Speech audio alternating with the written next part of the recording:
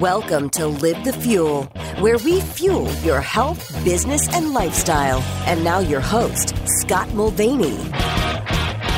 All right. Good day and good evening, ladies and gentlemen.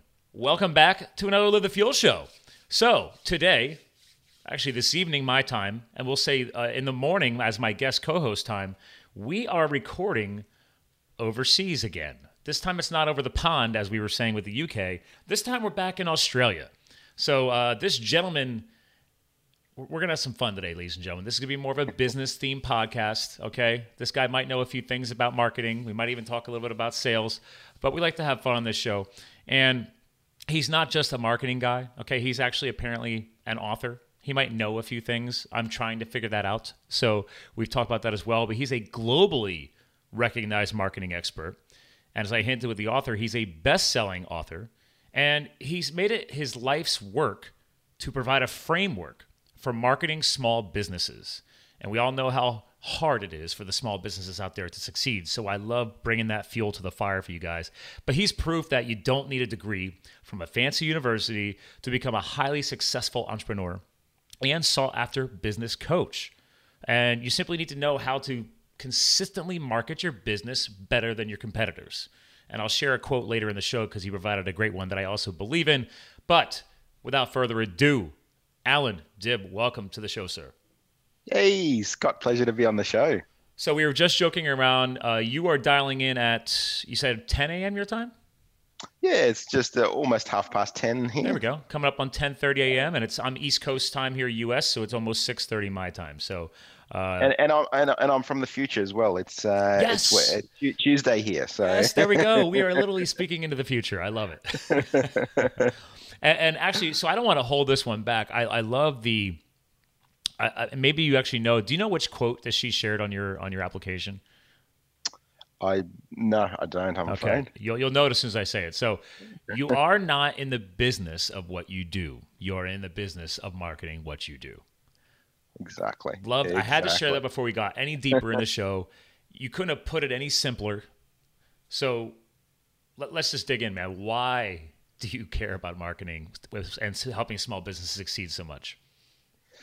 Look, to me, it's kind of, I speak to audiences all over the world, and, sometimes I ask a question, what do you think the business failure rate is? And some people say 50%, 60%, some people say 90%. I don't know what the actual figure is, but no one's ever said anything less than 50%, right? I would agree. And and I think that's just insane that we all just accept that 50 to 90% of businesses are just going to fail, and we just simply accept that. And to me, I don't accept that. I think we can make a positive influence on that figure, reduce the failure rate, increase the success rate, and to me, dialing into the marketing aspect is the thing that can move the needle most. There's many aspects of business we could concentrate on, but to me, marketing, getting leads and customers into your business is the thing that can move the needle most to positively affect that figure. Well, which is great too, because somebody who's come from the sales and marketing world too, I love it because when companies want to trim the budget, where do they trim it from? Yeah, the marketing budget. Right. It's like exactly. You're just shooting yourselves in the foot. Exactly. I mean, and if 50 to 90% of cars ended up in fatal crashes, I mean, there'd be riots in the streets, right?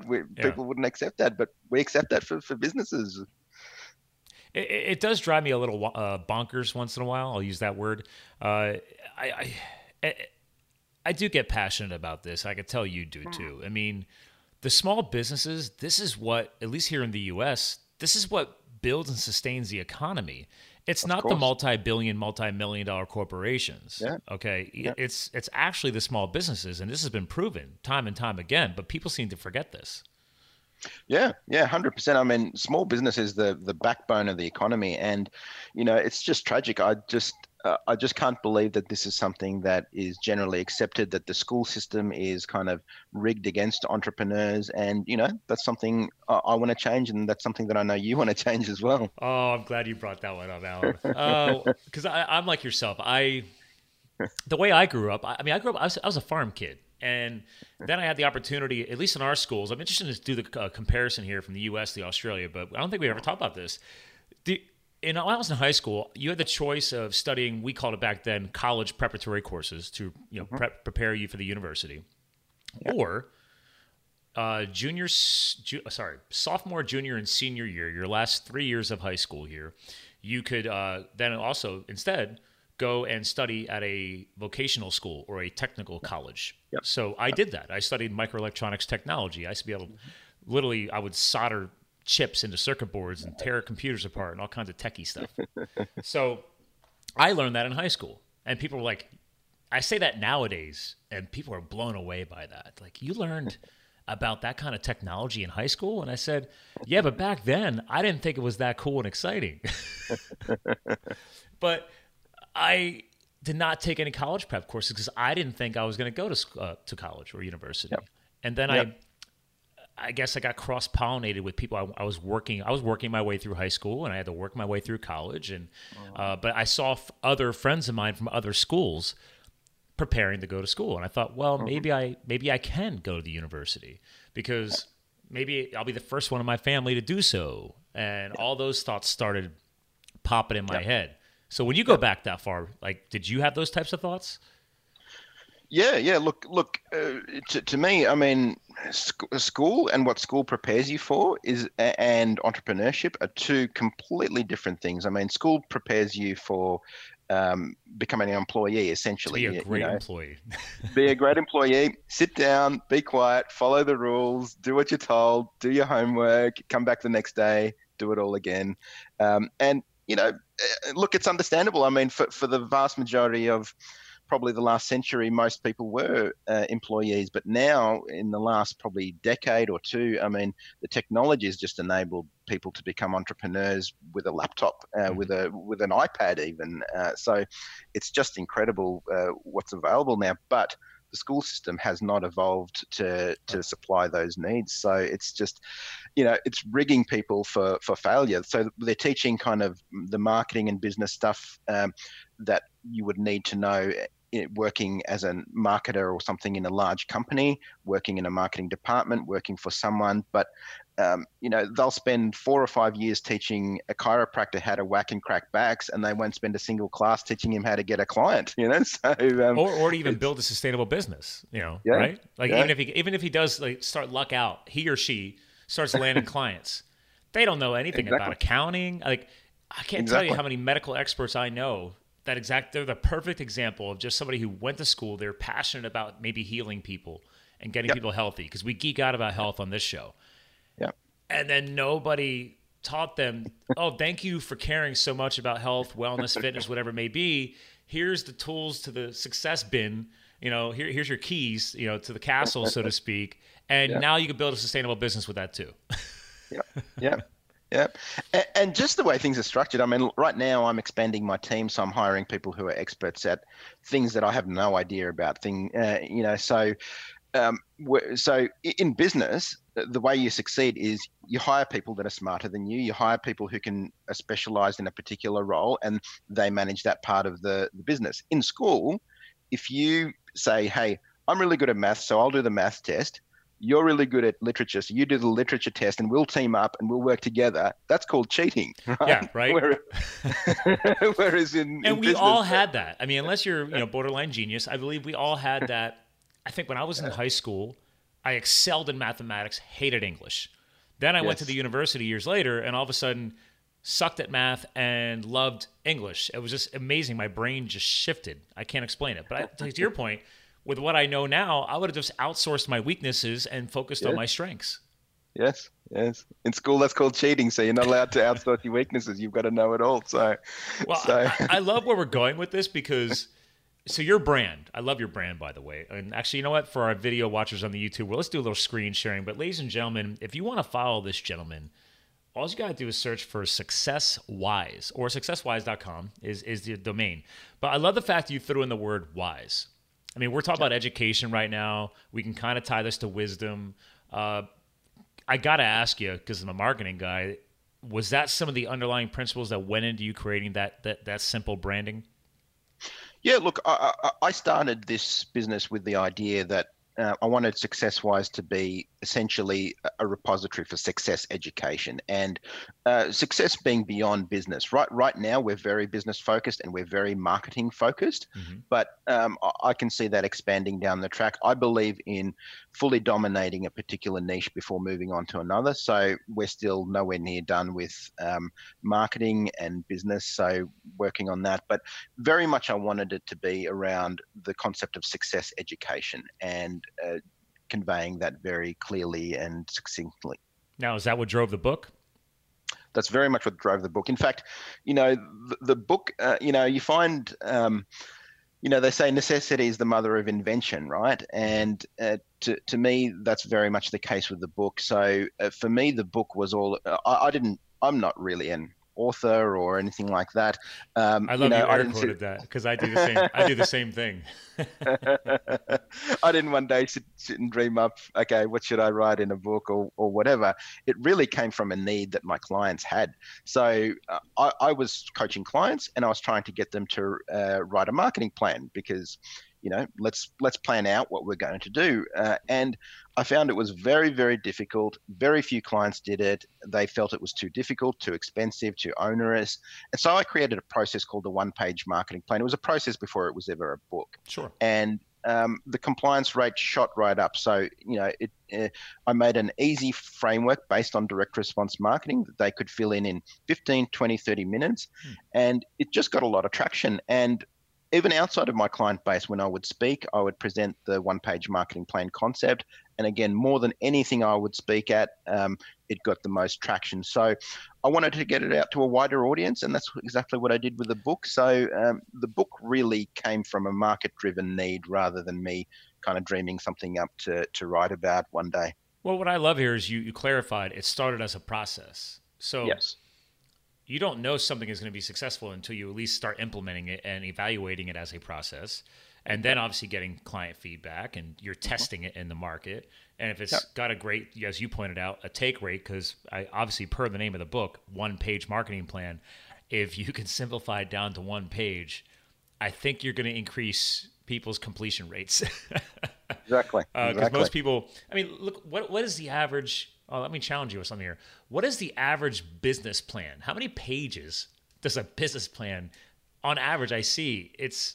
Most people never sit down and actually create a business plan, let alone a marketing plan. Yeah, exactly. And I can give you my personal experience with that. In my first business, I wasn't very smart, but I was smart enough to know that I probably needed to put together a business plan. And so I hired a guy who helped me, and he helped me make an awesome business plan. It had charts and graphs and projections and financials and everything. It was probably 75, 80 pages long. Ooh, and that's a long one. It was a long one. You got me beat. And guess what happened with it? It got shoved in the top drawer of my desk, never to see the light of day again until we moved offices and I was throwing out all the trash. I was hoping you were going to say that. Because I don't want to say a business plan isn't necessary. There is a lot of value that you get out of going through the process. There is. I'm like you. When I just had a newer client I was coaching a few weeks ago, and I asked them to do, instead of a one-page marketing plan, I had them do something as simple as a creative brief. And they're like, what's a creative brief? And I said, you're looking to launch a brand, and who do you expect? How do you expect the web designer to follow the same protocols as your graphics team, your social media? You don't have these teams yet, but obviously, if you build a successful business, all of that is tied together. And they had no clue. They just like, well, when can I create a logo? I'm like, you are nowhere ready for a logo. What is the logo going to tie to? What is your mission? Whether you want a mission statement or not, but you see where I'm going with all this. So, I do.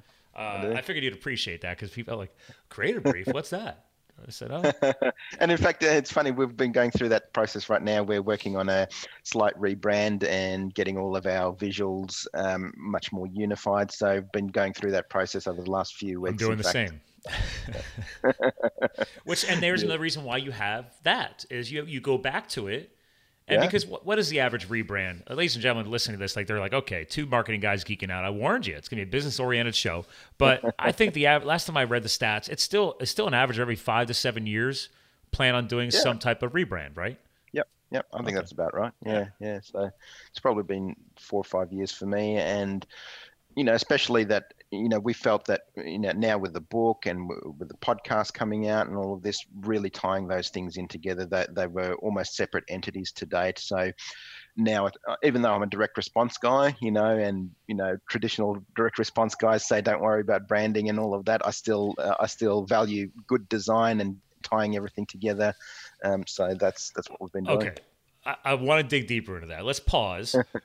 For the audience who doesn't understand the difference between direct response and something else, let's help them understand that real quick. So why did you pick that niche? Why do you love direct response so much? Because I figure once you explain why you love it, everybody else will understand what it means. So Look, to me, direct response marketing is really just small to medium business marketing. That's the way I explain it, because there's two types of marketing camps, I guess you could say. So there's direct response marketing. That's where, you spend $1 and you expect to get $1.50 or $2 or $10 back in revenue.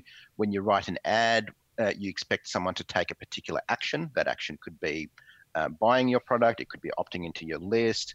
It could be sending back a coupon. It could be dialing a phone number, any one of those things. So when you write an ad, you expect someone to take some sort of action, and then because they take an action, you can measure those actions. So you can say, right, we ran an ad, it cost us $10,000, we had 300 people opting in, we had 20 people buy, and then we had 10 people upgrade to the next level program. So, and you can measure it, right? So we spent $10,000 and we've got $25,000 back. So that's direct response marketing in a summary.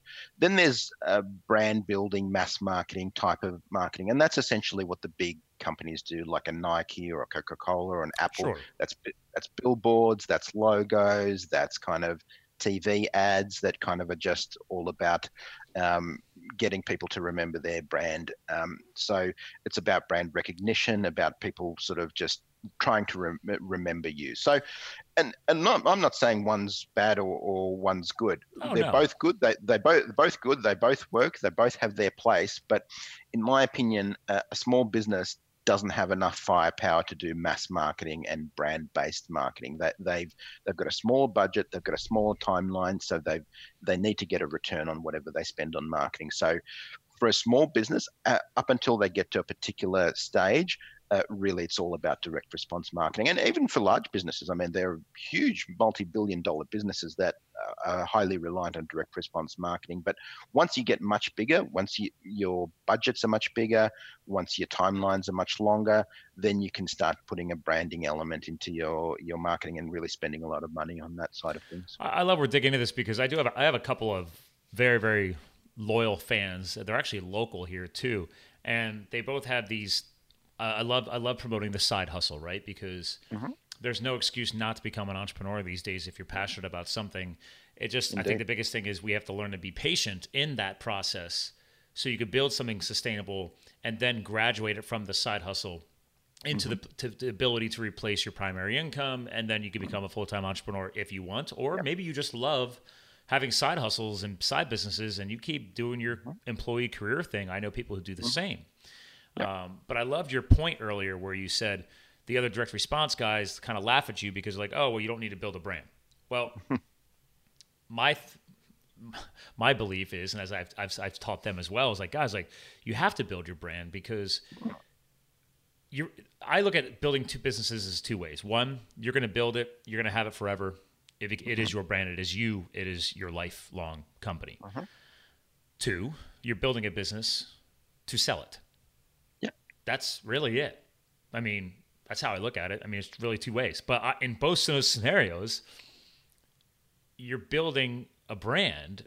I mean, if someone's going to buy my company, they're buying the brand, the systems and the protocols and the processes that I built into behind the brand. But there's still a brand out there, right? So you could become the most successful direct response person out there. But then if you're not launching a podcast and you're not writing a book, how are people going to connect all that success back to you/your brand, right? So like people think, oh, well, I don't want a brand. I want my name. I'm like, that's fine. Your name is your brand. We need to build that brand, right? Yeah. The other thing I'll put out there is, I mean, there are massive different definitions of what a brand is, and I'll put this one on back to you, Scott. What's your definition of a brand? What are your thoughts on that? Oh, wow. There's so many different ways to define that, actually. I mean, for me, it's funny because I love giving people the history on Live the Fuel, right? So yep. I looked at it back in the day and I said, well, not many people know who I am. So I said, for me, I want to grow a brand, and a brand, Live the Fuel. And then as that grows and succeeds, my name will obviously come along with it. And then, for example, like fast forward to today, now I'm starting getting into more public speaking. I've become an author. I've been published in a magazine 4 times now, and I'm actually working on my first book. So I'm chasing you. So, but in the past, I'd say 3 to 4 years, as I started building the Live the Fuel brand in the beginning, I just wanted to be associated with positive, motivational, inspirational content.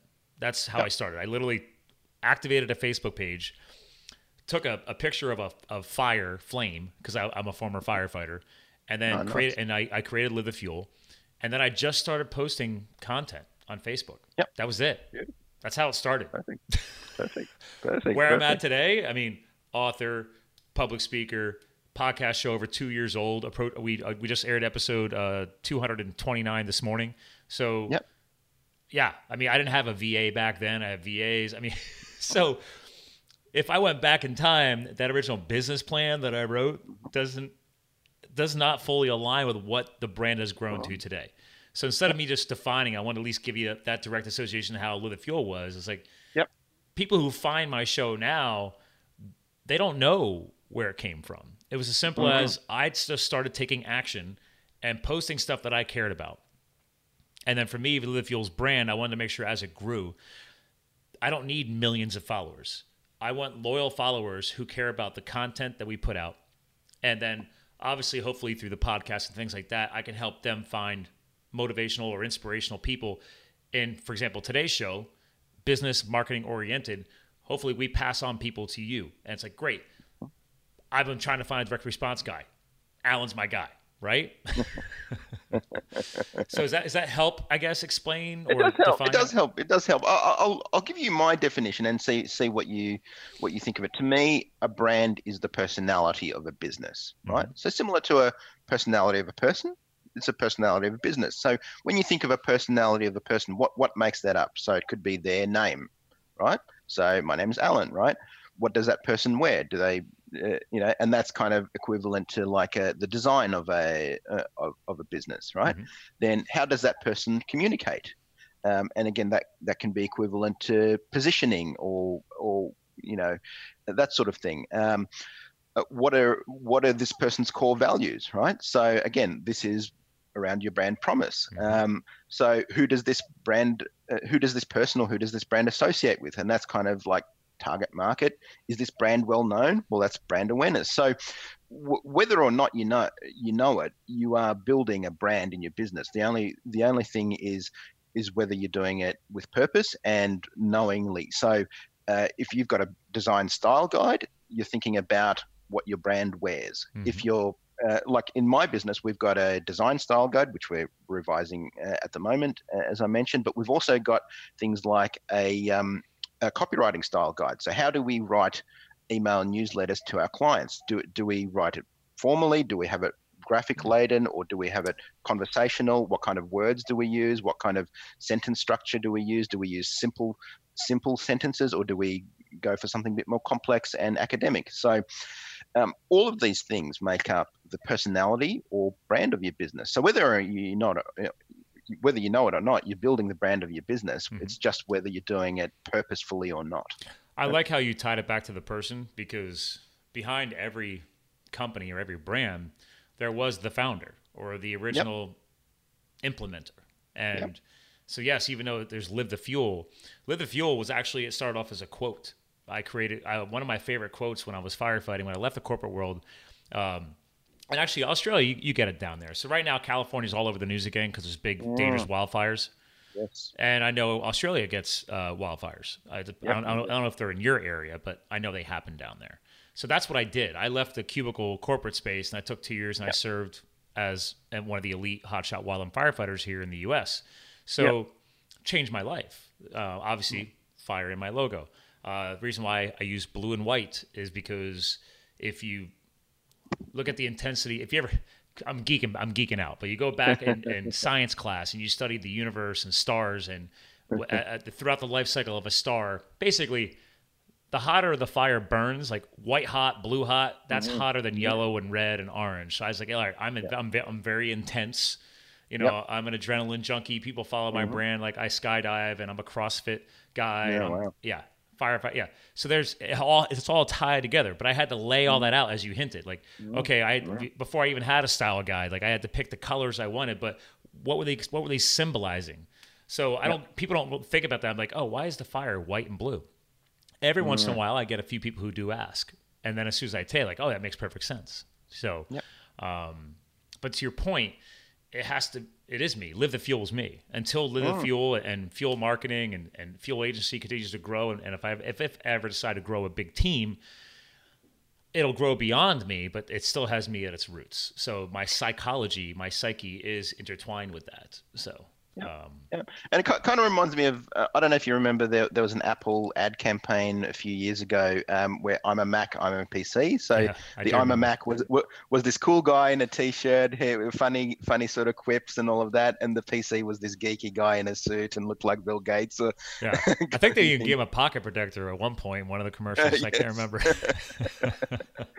So to me, when I think of a brand, that's what I think of. I think, okay, if your brand was a person, who would they be? Would they be the guy in the suit, all dressed up, speaking formally? Are they the guy in the t-shirt, just saying, hey, using casual language? So thinking about that. Since you're bringing that up, it just popped in my head. I got to hear your point on this. That I get. But do you feel, and these are big names, do you feel Coca-Cola and Pepsi just got so big that they don't have to do that anymore? Because they don't. Apple and Apple and PC, they still do have that separation. But I haven't drank a soda in over 15 years because it's poison. But when you look at Coca-Cola and Pepsi, I don't see that like, okay, well, maybe one company is trying to tailor themselves to the blue collar space and the other one's trying to go to the white collar space. Like, I feel like they're just so big. It's like, hey, you're either Coke or Pepsi. I don't know. Whereas, yeah. What's your point on that? I think they've got their own audiences, and you're either a Coke or a Pepsi person. And really, most of their marketing is focused on just making sure that you remember them and making sure that as you drive past the billboard, that it kind of either consciously or subconsciously embeds in your mind, and you get a Coke that afternoon with your lunch. Subliminal messaging, yeah. It doesn't work on me. Sorry, people. I just feel like when I think about them, I feel like Apple and even though like I have a Windows machine here and then I have two iPads out there, my fiance and I both have iPhones, so we have Apple devices, but I still love my Windows machine. So it's, I'm going to have PC and I have Mac. I live in both worlds. So look, nobody's perfect, right? Right. So I got to ask, is your whole office a Mac? I'm pretty much all in on Apple. So my only problem with Apple is they've made it harder for me to love them. They're getting rid of all the physical jacks and I mean, as a podcaster, the one hack in the podcast world is everybody says go find the old MacBook Pro or the old MacBook Air that still had the dual audio jacks. And it's so much easier to jack it into a soundboard and do all the proper audio like I do here. Whereas it's easy on my Windows machine. I don't have to worry about it. But now that I've been looking at the newer devices, I'm like, man, I feel like I would have to go back and find an old one online, like someone's like they all tell you to do, and then gut it and rebuild it to make it my studio machine. And I'm like, do I really want to do that? Like, I feel like I should be looking forward to some of the new Mac technology. So yeah.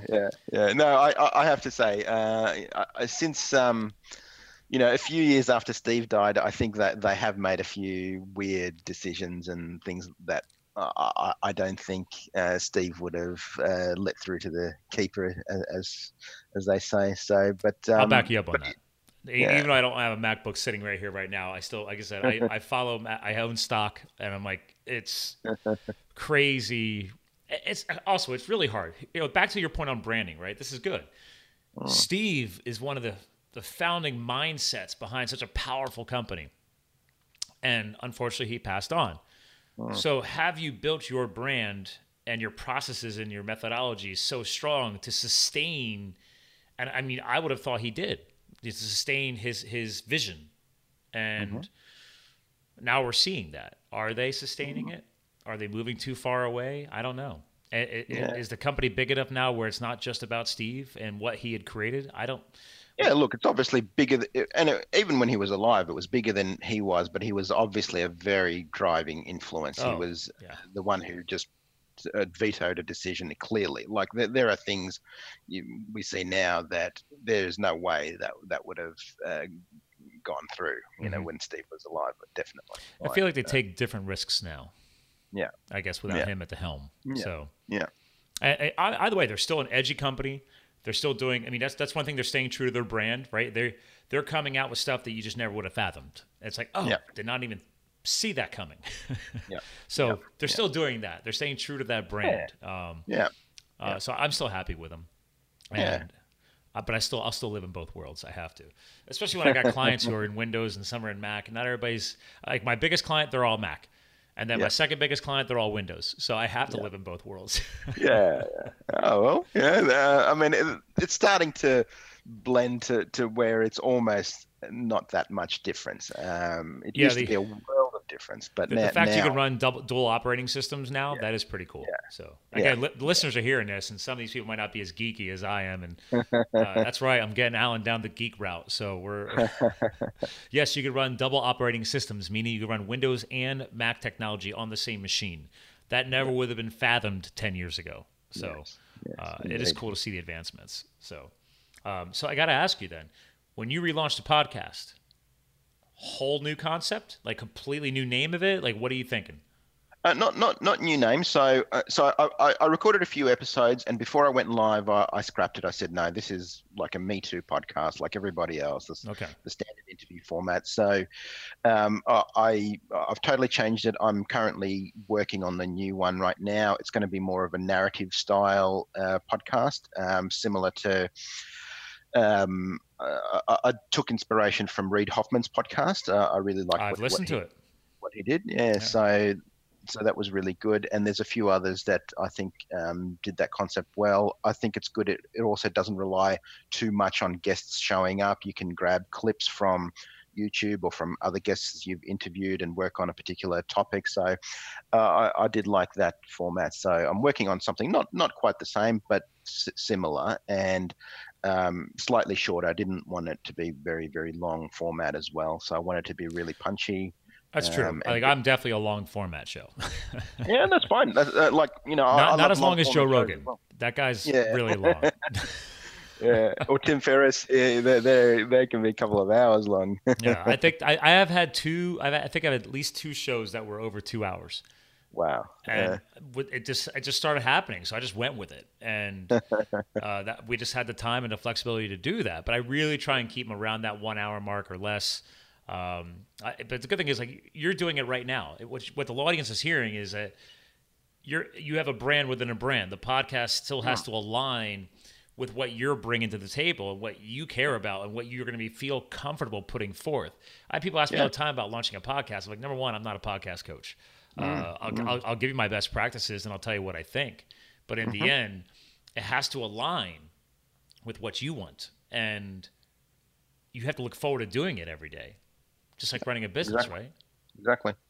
And, like you say, it's got to align with your brand. Some brands, the long format works really well, and there's absolutely nothing wrong with it. For me, I'm the one-page marketing plan guy. I'm the clarity in a short, simple framework in a small amount of time. So I want the podcast to align with that. I want it to be full of value, fast-moving, short space of time. So that's what I'm going with. Well, and again, even though the book is titled The One-Page Marketing Plan, like how many pages are actually in the book?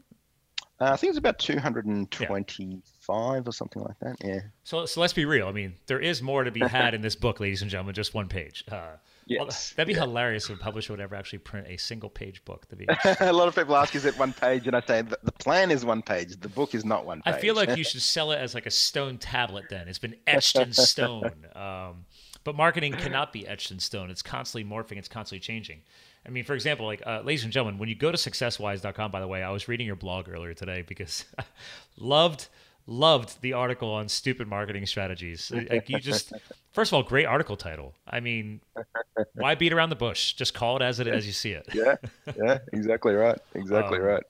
And then there was also, is word of mouth marketing slowing your business growth? So that was an interesting article, by the way. Where did that one stem from you? Like, why did you feel the passion to get that one out there? Yeah, like, because a lot, I've asked a lot of business owners what their main source of leads are, and very often they'll say, "Oh, it's just word of mouth," and word of mouth is awesome. Word of mouth is free. Kind of like, it's free. It's like a free kick or a free lunch. We all love it, right? It's awesome.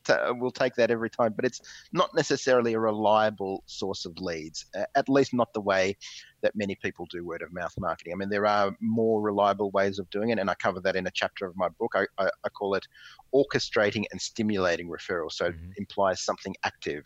But that aside, a lot of people just kind of sit and hope and pray for new leads and new referrals to come into their business. And, that's not a reliable way, especially if you're an earlier stage business. I mean, if you're a mature business, you've had many hundreds or thousands of clients, and you will get naturally a larger amount of word of mouth lead flow, especially if you've do a good job and you've kept people happy.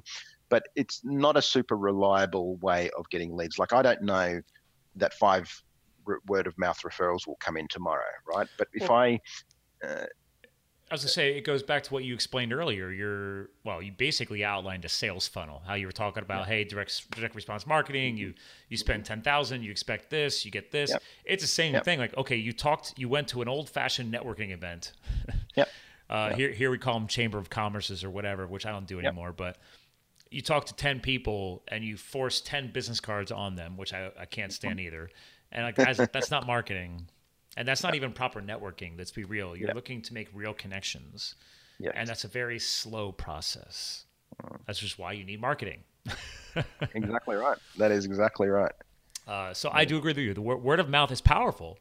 And you can't beat the quality of the lead because it came from a significant friend, family member, coworker, etc. But I'm dealing with that right now.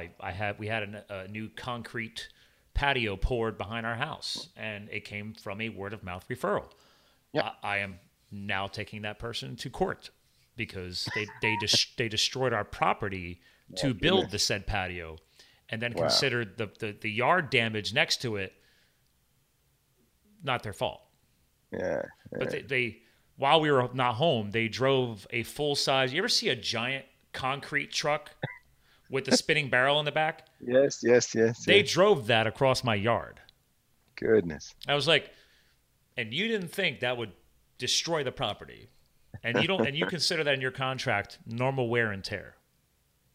That's crazy. Yeah. So that ties me back also to from firefighting. I have the words tattooed on my ribs. Our hotshot creed was duty, respect, and integrity. Yep.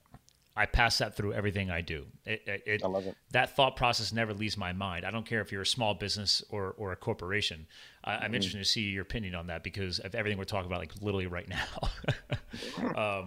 Especially if you expect to have quality word of mouth and everything else. I mean, that's what these guys don't know. I'm like, guys, I'm an online marketing guy. Like, I could destroy you with a keystroke. And my fiance literally told me, she's like, you have to behave. Let our lawyer handle it. She's like, no. Like, I was so tempted to, Alan. I was so tempted. It is tempting. Yeah, I know what you mean. But then I did feel a little guilty. I'm like, you know what? No, duty, respect, integrity. Let's see what these guys do. Maybe they'll come through in the very end and just walk away. And it really just comes down to your core values. I mean, your core values as a person, your core values as a business brand as well. So, like you say, you can destroy them with a keystroke, as can many other people to you and I. So if we don't treat our audience with respect and we don't treat our audience right, I mean, the last thing we want to do is end up on these scam review sites and things like that. I mean, even if it's especially in your world, yes, because you're direct response. So wow. Yeah, and even if what they say is untrue and unjustified, and you're 100% right, I mean, Google keeps these things forever. That's it. Your reputation it can be trashed forever by someone who's just disgruntled, doesn't know what they're doing, or whatever. So we really need to take a lot of care around our reputations and treating our audience and our clients in a very good way. I'm a believer in that old philosophy too. I mean, there's many different ways of saying it, but the long story short is, I mean, do unto others, that whole thing. Well, absolutely. I mean, is like, okay, the project was only $2,500 US. We paid you more than half up front. You still want the other half, but I got to spend almost that much with another company to properly fix it because you didn't fix it. So I offered to pay you the difference after I paid that person to fix what you messed up. And they still don't think that's good enough. I was like, I don't have to pay you a dime. I could just take you to court and get you to refund the entire amount because I have a good lawyer. Yep. I don't want to do that. I said, listen, we thought it'd be very fair. Just give you the difference. Because I have I photographed everything. I videoed everything. Like, you really think I don't have the evidence? And the owners of the business have never stepped foot on the property. Yeah, wow. I was like, guys. Some business owners just don't think long term. They think just very transactional. But you and I care about small businesses. I'm like, guys, like, and I found out the two owners, like, both have full-time jobs. I was like, you started this business as a side hustle. You're employing other people to do your business in your name. If a mistake is made, you need to go show up on that property and give that customer FaceTime. If you're a blue collar contractor business, like a landscaping company, that's just my business 101 tip. You're not an online business. Like the only place they exist online is Facebook. They don't even have a website, I found out. So that's why I said, like, with a couple keystrokes, I could have more stuff online than they do about them, but I'm not doing that. But it's like, guys, like, I could have sent you. I'm a connector. I could have sent you so much business from the good old-fashioned word of mouth for years to come. Because I'm old school that way. Like, when I meet an amazing business, they did such a good job on that patio. The concrete is beautiful. Yeah. But they're a landscaping company and they destroyed the landscape. It's like, I can't overlook the giant ruts and pits from a 30,000-pound truck slicing through my property. I don't. Do you see my frustration, Alan? I very much see your frustration. But, like, because here's the frustration for me. I'm like you. I care about businesses, and I want to help people's brands grow. And I have to sit here and bite my tongue because they don't know what I do. And I'm like, I could show you so many ways to not do it this way and help you grow your business, but I can't because you're idiots. Well, the other side of the coin is some people just shouldn't be in business, and I've seen that many times. Some people would just be better off with a job working for somebody else, being told what to do. And every contractor that came onto my property after them, they said, these guys don't deserve to be in business. I never would have left a property look this way. He's like, how do these people do what they do?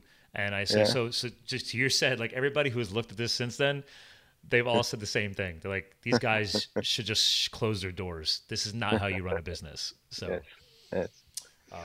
But again, maybe they shouldn't be going off of word of mouth anymore either, because they're not going to get anything good out of me. And the guy who referred them to me, he owns the gym that I work out in, and I showed him the photos, and he's like, "Oof, I don't know." So now his vision of their how they do business is now in question too, right? Yeah. Because we're all interconnected. So reputation's everything. It is everything. Right? It is everything. That's why I love you. I love the fact that you really stressed that just now about every email you send, every phone call you take, every text you send. This is your messaging. You got to take it seriously. And we all make mistakes, right? I mean, have you ever had to do a, I don't know what you want to call it, a cleanup campaign or oops, my bad, this is what we meant type of thing? Yep. I haven't, but I know what you mean. I've seen it. And I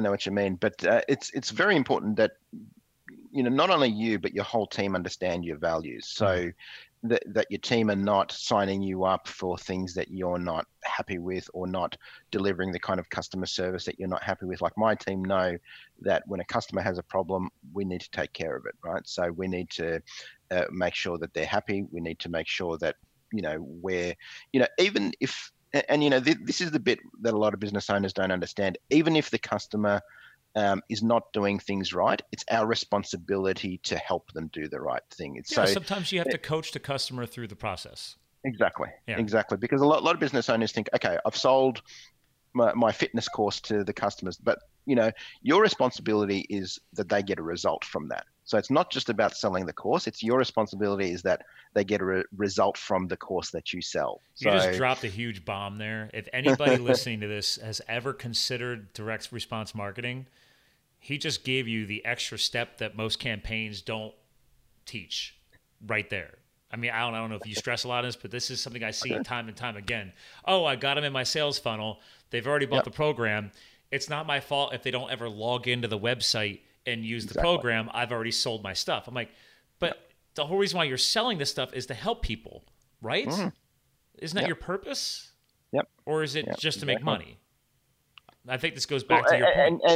And you won't make money for long because, like I said, maybe it's no fault of your own. Maybe you've done everything right. You've sold them the stuff. You've given them the login. You've given them the information, and they haven't gone and done and got the result. They're still going to, in their mind, they didn't get a result from you, and that's something that is on you. And I think it really is. I mean, these days with the tools and technology that we have at our disposal, the onboarding tools that we have, there's really there's no call for you not being able to deliver a world-class experience to your customer, where your customer can get a result, where you've done absolutely everything you can. And that might be a personal onboarding experience. That might be through help desk software. That might be through one-on-one videos. There's nothing wrong with automating your processes, as long as you have all of the necessary steps in place, to your point, following up to remind them, like, okay, great, you bought the program. So within 24 to 40 hours, you want to remind them, hey, have you logged in yet? Have you checked it out yet? Do you have any problems? Give them an opportunity to interact with you. And yes, some people get busy and they might not get to it for a week, but that still doesn't mean okay, well, I've already done a week's worth of follow-ups, I'm good. But then I'd be running a log report of my training program, for example, saying, okay, well, what is the percentage of take rate? How many people have logged in? How many have actually made it past chapter 1? Okay, what can I do to do something better? Because these are your word of mouths. These are the people that are then going to say, hey, I'm already in that program. It's great, right? Because you want testimonials. Exactly. Testimonials. Exactly. I recently hired onto my team a role I called the director of customer success, and her it's an expense. But literally her role is to make sure that customers are using the membership product. They're using it. They know that all the features that are available, even though they've been onboarded, that they're using it, that they're getting a result for their business, and that is her role, to make sure that happens. And her role is to personally touch base with each member via email or via phone, whatever it takes, to make sure that we're helping customers get a result. So that's what that's an example in my business. I mean, in other businesses, there are many similar examples, but it's about making your support proactive rather than reactive. A lot of people wait for a ticket or a complaint or something to come to them. This is about being a bit more proactive and going to the customer saying, hey, Scott, I noticed you signed up for the membership last month. You haven't logged in. Is there a problem? Can I help you? Should we get on a one-on-one call and see how you can use the membership more effectively? You're preaching to the choir. Again, you're just dropping nuggets of knowledge here for the listeners, because, again, I think this applies to anything in life. Is if you're living a life that's reactive, you're going to constantly have problems the rest of your life. This is tied to relationships, love, romance, like everything. Like, if you might want to just pause and think about something like, well, what can I do to be proactive on this situation? Or you're just waiting for the train wreck. I mean, if you have an opportunity to step in and just try and help it along the path, that's huge. And you're talking about the membership thing. So are you referring to your inner circle that I saw on your site? No, so the inner circle's the subscription to my my mailing list. Okay. I've got a membership called Marketing and Business Academy. Okay. Real quick, ladies and gentlemen, if you're on the blog section of his site, that's where I found it. It's right below the book link where you can score the book as well, but join the inner circle. So, so sorry, go ahead. You were saying about the membership thing. Yeah, it's called Marketing and Business Academy, and so that's where we go deep into implementing marketing in our businesses, and we do monthly live trainings, and there's a one-on-one component there as well, and it's where I release a lot of my premium content. Nice. Now, is that something that's directly linked from the main site? It's not currently directly linked because I do like an evergreen launch, but if you go SuccessWise/membership, you'll see the sales page there. And so is this something that's still open in case small businesses are hearing this? It opens and closes. So we have a cycle where we take an intake of new members and then we close it up. So if people subscribe to your inner circle, they'll be notified next time that it opens. They will. Oh, there you go. Exactly. So there's your action item, ladies and gentlemen.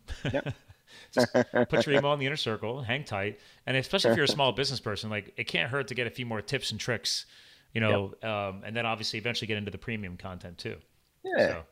So, this is good because again, I love the fact I use this.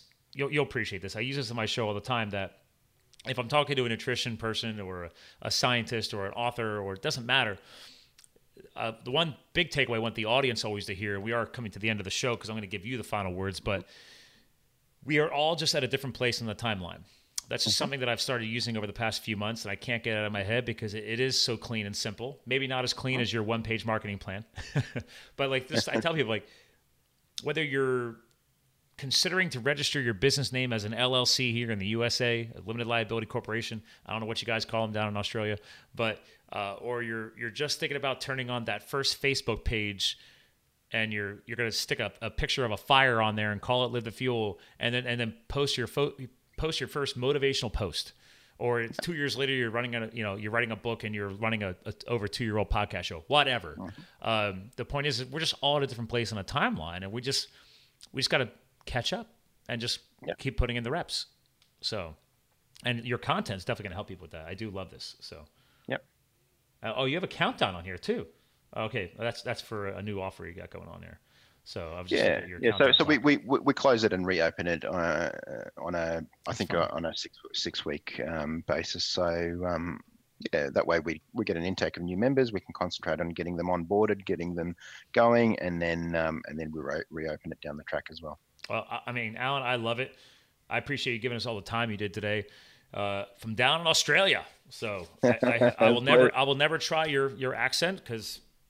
Any continental U.S. American who tries to fake an Aussie accent, it's just rude. We don't do it well at all. So no, I appreciate that. It was a pleasure being on your show, Scott. You're a font of wisdom as well. And I gotta ask you because I know you've done such a good job of narrowing down to that one-page marketing plan. So I always have my guest co-host close the show out with some final words. It could be an all-encompassing message, maybe, again, going back to that purpose behind everything you're doing. But it's just something that if they forget everything else you shared today, which, again, ladies and gentlemen, don't worry about it. We transcribe the notes and get them all into the blog content so you're not missing some of the big nuggets and knowledge. But is there a message you want to leave behind to the audience, Alan, today that kind of is behind everything you're doing?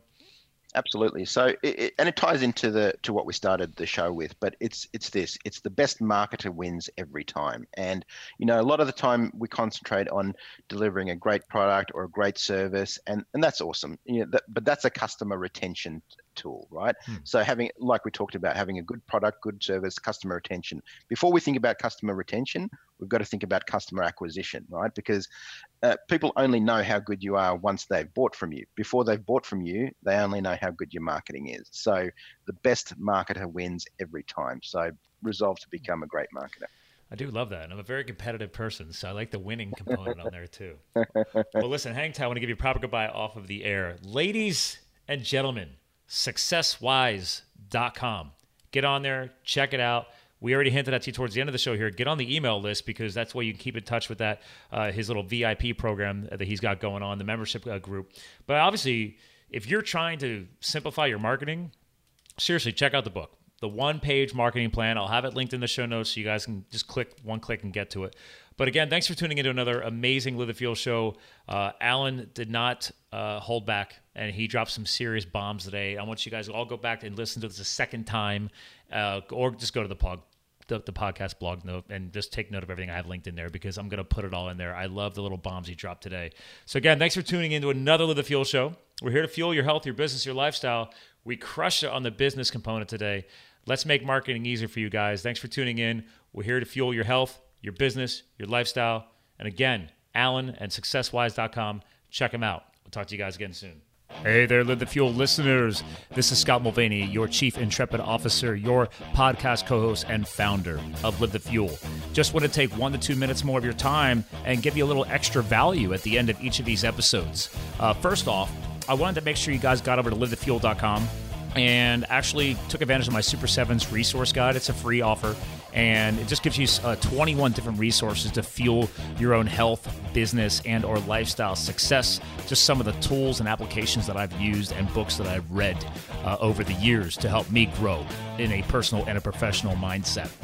Now, while you're on the website, hop on over to the supported brands section. I created a new section on the website just to promote brands that I grow and have trusted in my personal and my professional life. I mean, there's applications on there that I use in business-wise, but more importantly, healthy lifestyle-wise. There's companies that I've had founders on this show. Just quick name drop them. You got Eat Pilly Nuts, you got Pure Vitamin Club, you got my connection with Isogenics since 2010, since I was wild and firefighting. Love to be able to help you get healthy and fit, lose weight, or improve your athletic performance, or heck, in my case, I'm 40 now, age better. And another quick little plug on there is Villa Capelli. Love their olive oil. And real quick note, Villa Capelli and Eat Pilly Nuts, I have my own discount code. So go to livethefuel.com, click on the supported brands section to get into the resources page, and you'll see my discount code. So enjoy that. Now, while you're on the website too, I've also now built another new tool for you guys, Fuel Library. So the Fuel Library is, obviously, as it says, it's a library of the either digital audiobooks from Audible or physical books that I've either purchased, borrowed, consumed, etc. Heck, even actually half of these authors I've actually now had on the podcast. So feel free to go to Fuel Library. I've divided it into health, business, and lifestyle directed sections, and I've been building that out. I'm still looking to add a lot more content because there's tons of authors and amazing books out there. So again, go check that out as well. And then 2 last things for you. 1, please, if you get a chance, get over to iTunes and give this show a review. It's going to help us grow the exposure and help other people out there in the world find Live the Fuel, and also find these amazing co-hosts I bring on here to help them influence and hopefully positively change their health goals, their fitness goals, their business startup goals, their lifestyle, etc. So please submit a review. I would love to be able to start reading your reviews on a future podcast. And the last thing I'm going to go in here with is my disclaimer. I'm throwing a disclaimer in because honestly, I talk a lot about health on this show and business, and obviously health and fitness impacts your lifestyle. So please, if you are suffering from a medical illness, a disease, etc., remember, podcasts in general do not replace professional advice. So if you have concerns, please go obviously consult a professional. I do bring amazing professionals on this show, but in the end, this is free content that we're sharing over the podcast world. This does not replace, obviously, a one-on-one consultation, whether it be with a business consultant, a lifestyle coach, etc., or obviously a health or medical doctor. So again, that's just my quick disclaimer. This is free content. Take it as such, but please see your professionals. Thanks for listening, gang. Talk to you guys again soon.